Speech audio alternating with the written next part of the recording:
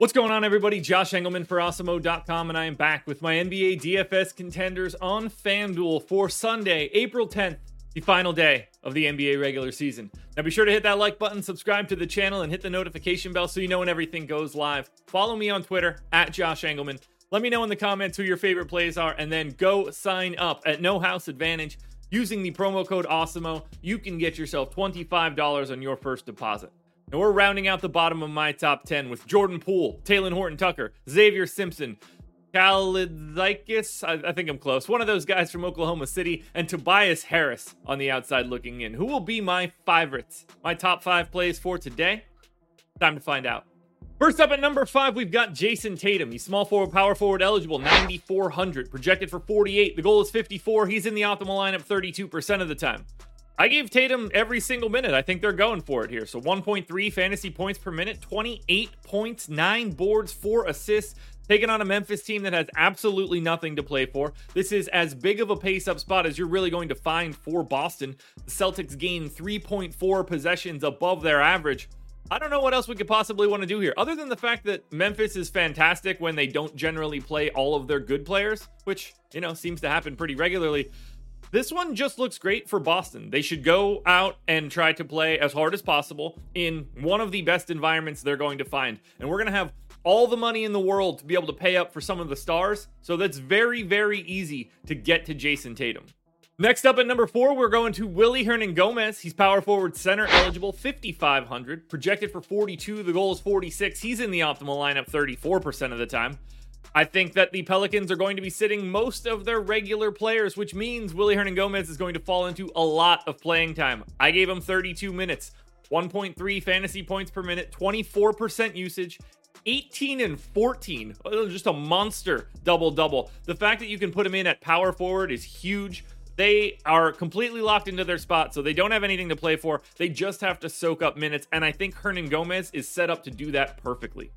In at number 3, we have Jalen Horde. He's small forward eligible, 7,700, projected for 48. The goal is 50. He's in the optimal lineup 36% of the time. If you've been playing in the NBA, you know that the Oklahoma City Thunder players are just playing 40-plus minutes a game. That's what I gave Horde. I got him in for 42 here, 1.15 fantasy points per minute, 21 points, 14.5 boards, 3 assists, and 2 stocks. They're taking on the Clippers. It doesn't really matter. The matchup is totally irrelevant here. Oklahoma City basically has 7 guys, and they're just going to play everybody an absolute ton. So long as Horde doesn't get injured or simply foul out incredibly early, he's probably playing north of 40 minutes today. At number 2, we're paying up for Nikola Jokic. He's center eligible, 12,200, projected for 61. The goal is 60, and he's in the optimal lineup 38% of the time. He should just go big here. Nuggets trying to win. I think he's going to play like 35 minutes, 1.75 fantasy points per minute. So you know that Jokic is going out there and dominating, taking on a Lakers team that basically doesn't have any real NBA players on it. Certainly they don't have any centers that can slow down Nikola Jokic. So watch him put up this 28, 15, and 8 stat line to close out the regular season, plus 2 stocks. 15 rebounds against the Lakers is hilarious, but that is going to happen. He should absolutely dominate the glass, and you would expect a lot of missed shots coming from LA. Now, before we get to that number 1 contender, one last reminder, please hit that like button, subscribe to the channel, hit the notification bell so you know when everything goes live. Follow me on Twitter at Josh Engelman. Let me know in the comments who your favorite plays are, and then go sign up at No House Advantage using the promo code AWESEMO. Your number 1 contender for today is Luka Doncic, point guard, shooting guard eligible, 11,600, projected for 57. The goal is 58, and he's in the optimal lineup 44% of the time. We are going to see Luka Doncic going for this one. Dallas still has stuff to play for, and he has been placed as in. He's not on the injury report.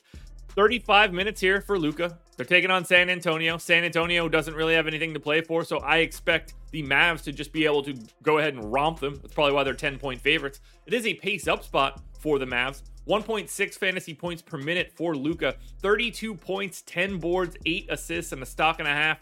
39% usage. You know what's coming out of Luka. He's going to do it all. And to me, in this situation, given the salary, given the matchup, given the minutes, I think Luka Doncic is the number 1 contender. Alrighty, folks, that will do it. Those are my NBA DFS contenders on FanDuel for Sunday, April 10th. There's a DraftKings version around here somewhere, so make sure you're checking it out. I stumbled through that. I've said it so many times this season, you think it would have been easy. Good luck today, everybody. Win some money. We're back again Tuesday morning for another edition of the Contenders.